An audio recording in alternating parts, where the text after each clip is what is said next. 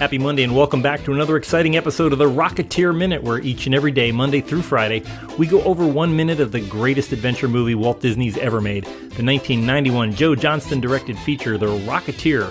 I'm one of your hosts, Jim O'Kane of TVDads.com. And I'm Hal Bryan, an airplane nerd from the Experimental Aircraft Association here in Oshkosh, Wisconsin. So Jim, as we kick off minute 91, I can't believe that we've done more than an hour and a half of this film already. But how cool is it that you knew a guy? You brought us a guest.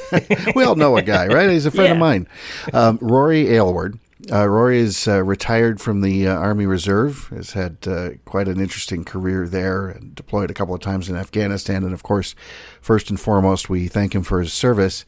But he's also been working in films, did some extra work, and then went on to form a group called Vets Military Advisors, where he shows up and teaches your actors how to march and salute and handle firearms without looking like morons and all those good things. So, Rory, looks like you've worked on Tour of Duty, China Beach, Heinlein's The Puppet Masters, Strange Days, all kinds of Courage Under Fire, another one a bit more recently. And I love that in your bio, you mentioned that you were actually deployed to Nuristan province, the setting of one of my all-time favorite films, The Man Who Would Be King. So, Rory, welcome to the Rocketeer Minute, and we'll talk even more about your connection to this film here shortly. Well, thanks very much. It's great to be here. I had a fabulous time in the airport minute, and I wasn't about to miss this.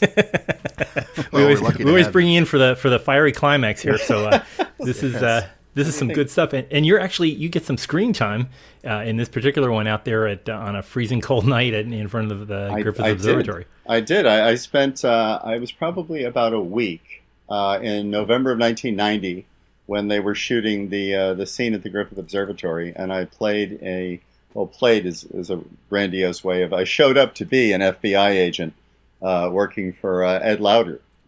So it was.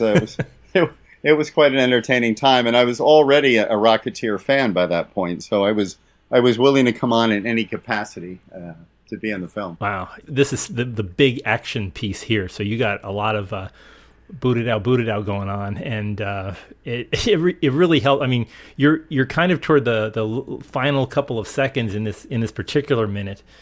But good, definitely good trigger protocol and a nice stance. Is really yes.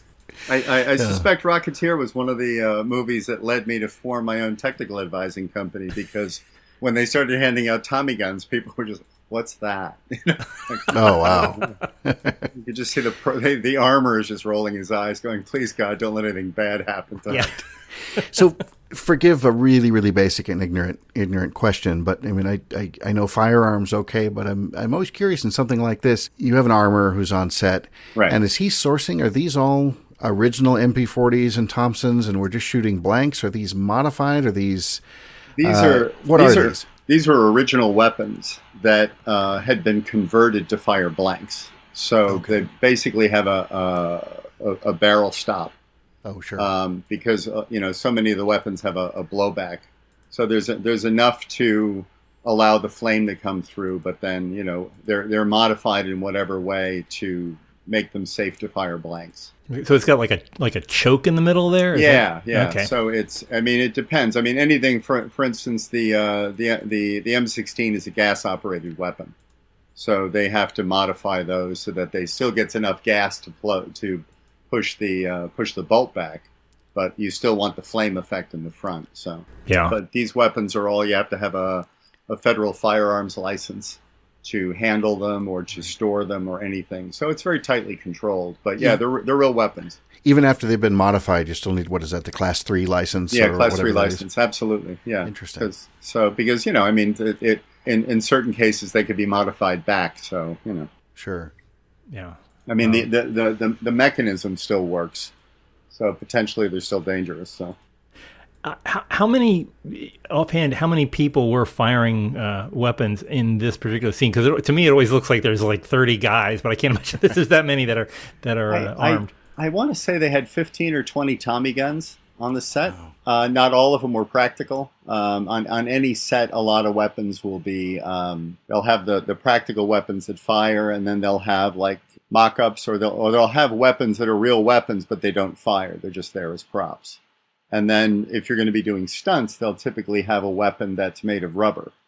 And it's a hard enough rubber that it's not going to droop or anything like that. But if a stuntman takes a fall with it, they don't want him, banging his face up on the weapon. So sure, yeah. Our friend Ryan from an early episode is who makes the breakaway props. He also makes a lot of rubber rifles these days. Yeah, and that's part of his business. Now, is there you've done extra work, you've talked about a little bit. Is there a sort of a hierarchy? Is it cooler to be the guy who's shooting the gun that's actually firing versus holding the mock-up? I think it depends on what you're trying to do. I mean, for me, the chance to fire a Thompson was sign me up, I think some of the guys just didn't care. To them, it was just a job. Sure. I was, being a historian and being someone who's fascinated with the movie anyway. To me, it was just kind of cool. Yeah. And the armorer, I think I vaguely knew the armorer from different movies. And they figure out who they can trust. I mean, if you're former military, they know that you're not going to do anything stupid with it. So you move up to the top of their list for being somebody they can hand a weapon and turn their back on, so that they not turn their back in the sense that they're foregoing set safety, but they're not looking over your shoulder all the time like they would be with others. Yeah, and the Sturmabteilung guys, they seem to mostly have rubber guns because they're all getting dropped by Paul Sorvino. Yes. There's a lot of Sorvino's flying, a good shot, isn't he? Yeah, flying firearms everywhere. Yeah, all the stunt guys have weapons that can be thrown. So unless there's a close-up on them, in which case then they'll give them one of the... I mean, it depends on what has to be in the scene. If he's firing in the scene and he gets shot, then he's going to have a practical weapon. But obviously, you hope for the best and hope it doesn't get, dented or bent or anything like that. One thing that I had heard at this particular minute, and I guess if you were there on all the nights, you probably heard about this. The fellow that is the stunt guy for the Rocketeer, as he goes blasting across the grass lawn, he was severely injured. Is that right? Absolutely. They shut the set down that night. Wow. And he was just like, they didn't realize that he was coming to the end of the hill there? Or do you know any details of it? It was a long time ago. I mean, at the time I knew he went over the edge. I think he was going faster than they thought, and they hadn't cleared the path down far enough. Oh, okay. I mean, don't quote me on any of that. No, it kind of got away from them, and he hit his head. Yeah. Wow. So, because he was on a cable. Yeah. And I think the cable, if I remember correctly, the cable went around a pulley. That's what happened. He was on this, he was in a harness. Yeah. The harness is attached to the cable. The cable's going around the pulley, and it's attached to a truck. So the truck is pulling him across the ground. The truck is not on camera because it's offset, basically at a 45-degree angle from the pulley. And he was going too fast and hit the thing that was holding the pulley. Oh, wow. Yeah. So not a good night. I mean, and it certainly, I didn't know the guy, but it has a devastating effect on morale on the set. Oh, I'm sure. And then they have to, obviously they have to do an accident investigation. So they just, after about an hour after it happened, they shut the set down. And that was it. We came back, I think it was the next night, or maybe that was Friday night. And we came back on Monday. But we were done for that day. Yeah. Talking last week, we had talked with Dr. Ed Krupp, who runs Griffith Observatory, is the director there. And he said that this was one of the most complicated shots of anything they'd ever filmed at Griffith Observatory, that usually they'll take like a night or two, but actually shutting the place down for an entire week was almost unprecedented. Well, everything was at night because obviously they're not going to, unless they had a really good reason to, they were going to shut the park down during the day. Yeah. And when you try to imagine all the different entrances to Griffith Park, because it's not just through the the Toontown Tunnel there. You can come in from over the top. You can come there's a million trails and stuff. Just trying to keep the security of this set must have been incredible. And when they brought Jennifer Connelly in by Zeppelin, that was the craziest thing I ever saw. Yeah. Well, she was worth it. Don't get me wrong. Oh, yeah. Come on. It is such a neat shot. So it's really well done looking up at the observatory and seeing the Zeppelin just coming over. You get a little bit of a sense for, it's obviously a nice composite shot with a model, but you get a little bit of a sense for how big these things were. This the Luxembourg was fictitious. I know we've talked about this a little bit, but would be it's numbered as the LZ-130, which was actually the Graf Zeppelin II. So you're looking at something here. It's about a little over 800 feet long, a little bit shorter than the Titanic, and it's just floating right over your head. Yeah, I like the way Joe Johnson shot it, because I think he did a good job of selling. Like, everybody stops and looks up. Right. Everybody's like... Yeah, this I don't is care not that we're in the average middle of we're in the middle of a standoff here. Everybody is going to look up at the sky that has just changed so drastically. It's just now blotted out by doped canvas. Yes. The thing that I always wonder about, a little bit of Deus Ex Machina there with the stormtroopers showing up out of the woods and getting everybody in place. Yeah. Were they on the Luxembourg, or did they come in through a different route? I was just trying. It's like it doesn't seem. I mean, certainly they could have come in on the Luxembourg. I mean, how it's not clear in the script. I mean, the Luxembourg would have carried that many soldiers, easily. Yeah. How they would have gotten off of it? Did they rappel down? Did they, I've always imagined them rappelling down and then getting into position, and the airship not it's dropped them off a little while ago, and it's not necessarily just moving nonstop. And where was it this whole time? Was it hiding behind the Hollywoodland sign? Or be very quiet with a German accent. Yeah. I mean, it could, on a dark night, it could sit off the coast. Yeah, that's true. That's true. Yeah, but it would certainly blot out the stars.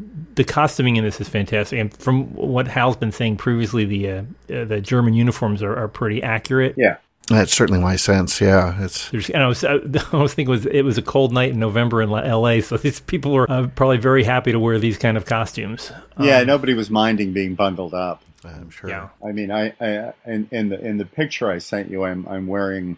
The traditional G-man suit. Yeah. But I also had the overcoat that I wore in the shots, and I was glad to have it. Yeah, and great fedora too. I'm really sure your fedora was perfect.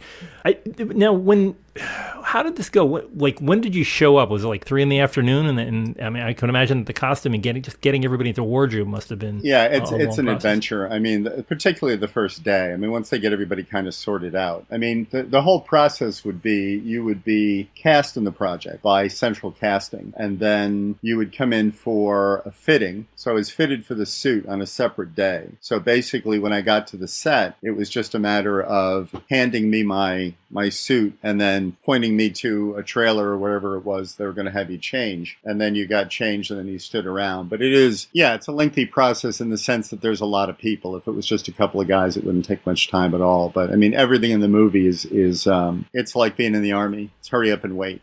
The only person who shouldn't be waiting for anybody is the director. So it's just everybody get ready, and then we're ready to go. We go. Oh. So everybody got the extras were ready long before the actors were ready. Sure. And then you'd rehearse. Basically, what they did is they did a walk. On any film, you do a walkthrough of an action scene like that. So before the actors are even in costume, before they're in makeup, you kind of do this walkthrough with everybody and all the departments. With the director, and it's basically here's how we're going to shoot this scene, and then they send the actors off to go get ready, and they have stand-ins take their place, and you basically walk through it again and everybody figures out, you start setting the lights and everything's done, and then finally the actors come back, and then you walk through it with the actors in real time, real speed, and then you shoot. How late were you running at night? Were you going at like 4 AM, or? We were going all night. We were going until the sun was coming up. Wow. There were two things. One was light, which in November, the sun wasn't up that early. But you also had to get out of the way because they didn't shut the observatory down while we were there. So we had to get all of our stuff out of the way so that they could open the observatory.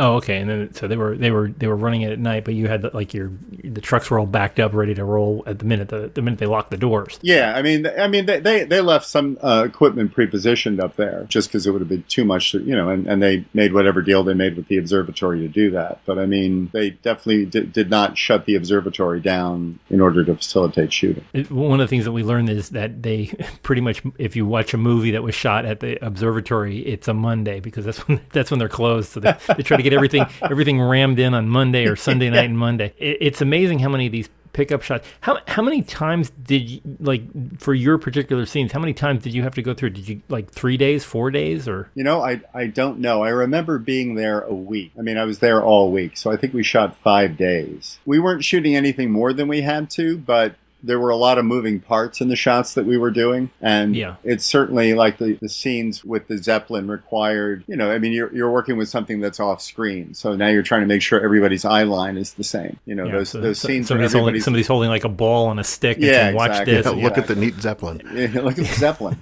Come on, kids. Here, boy, here's the Zeppelin. Yeah. It works for me.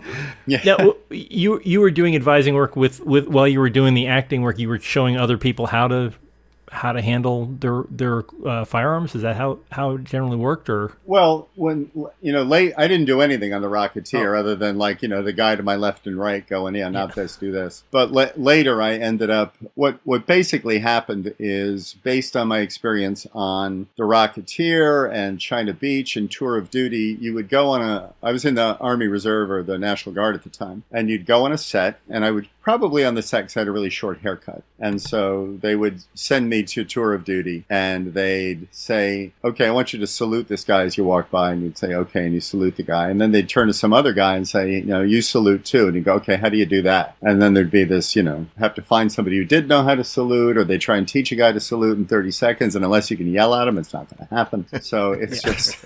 It's, they would, and so that is what led me to put a bunch of guys together who were all veterans or reservists, and started renting my crew out to different shows. So I basically kind of backed into the casting business without really intending to. And then because I was in the casting business, I would go to the set and I would wrangle all of my extras. I would, and half of them were guys who worked for me in the National Guard anyway. So it was, easy enough to just say, okay, today we're going to make a movie. Yes, sir. Got it. Okay, great. Yeah. So, and they were all happy because they made more money working in Hollywood than they did the National Guard. So, but I would. But they still had to work. They still had to do 2 weeks. Oh yeah, absolutely. So there's always a percentage of guys in the National Guard who are not employed full time. I mean, there's guys who are working 100 hours a week and they have guard weekends, but other guys are only they're blue collar guys that go from job to job, and they were always happy when I had something going on because. For them, it was a paycheck and a chance to do something cool. So they're all pretty excited about it. Hey, we're going to work in the Lieutenant's movie. But I basically, if what I found was that if you were the guy that brought the military guys, and you were the guy in charge of the military guys, and if they had questions and there wasn't a technical advisor, you became the guy they asked. Say how battlefield commissioner. Yeah, exactly. You get upgraded. Say, how do you do this? Oh, okay. And then all of a sudden you're talking with the crew and you're talking to the director and you're sort of raised up out of the masses. And that led to me. My experience with the group led to me being hired on Courage Under Fire, which was my first big job as being hired as a military advisor. And that was basically because they had a military advisor with the military. Well, they were expecting Department of Defense cooperation. They didn't get it. And they had hired a military advisor, but then the producer found out he was lying to them. So they fired him, and then the Army deal fell through, and then they asked for a recommendation, and the guy that I had worked for, who was the actual Army technical advisor, recommended me. So that's how I got it. So you're saying that Tropic Thunder is more of a documentary? It's just like that. I had worked on a show called Executive Decision. Oh, yeah. And the military advisor was an Army major named Tom McCollum. And I brought 30 extras, all of whom were veterans. And the extras all looked better than the actors. So it was a little continuity problem because, they had these guys playing the Joint Chiefs of Staff, and all of them were fat and their hair was too long. It was really kind of embarrassing. So. I don't know how many times I've watched a movie. My time in uniform, other than a short stint in Air Force ROTC in college, but was in civilian law enforcement. But even still, watching a movie and somebody salutes and their thumb is bent and they show their palm and their hair's too long, I'm the guy in front of the TV yelling at everybody. It's just this whole movie fell apart because his hair's touching his collar. That's ridiculous. I worked on a movie called The Puppet Masters, and I was in the National Guard at the time, and one of the actors didn't want to get his hair cut. He says, well, I'm in the National Guard. Yeah, me too. you look like Joe Ragman. So it's,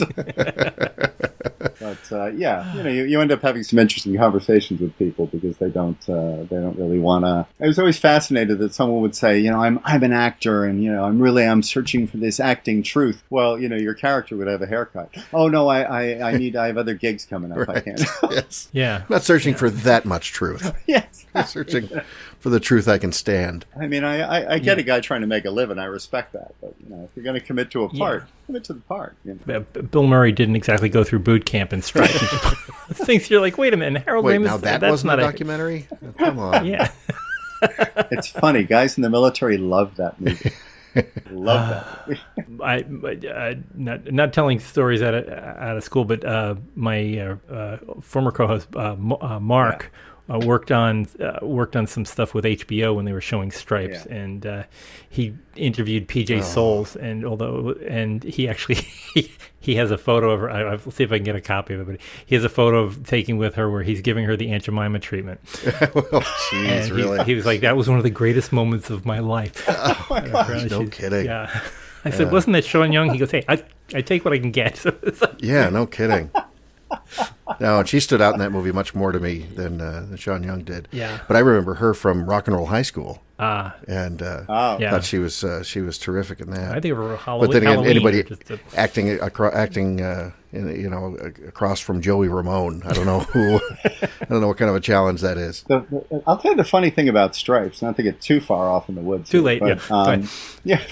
But Stripes is actually. I ended up talking to a guy who worked for the Army for Public Affairs, and this is back when I was doing Courage Under Fire. He says, we would never do Stripes today. I was like, why? Stripes is terrific. And he says, well, it doesn't reflect Army values. I'm like, are you kidding? I mean, Bill Murray plays this goofball, and yet everything he does in the movie reflects Army values. He does it his own way. But when he has that, man-to-man talk with Sergeant Hulka in the bathroom and gets punched out, he actually listens to everything Sergeant Hulka says. And when the team's in trouble, he goes back. He does it his own weird way, but he goes back. Leave no man behind. I mean, he does everything he's supposed to do. So, why would you not love that movie from the Army? Yeah, it's good. Someday somebody will do the Stripes movie. Actually, Rory, I think that there's a calling there for you go. That would be fun. Well, the Stripes movie, I'd listen. The best thing is they, not long before that, they had done the movie In the Army Now with Pauly Shore, which is A, an awful movie, B, does nothing for Army values, and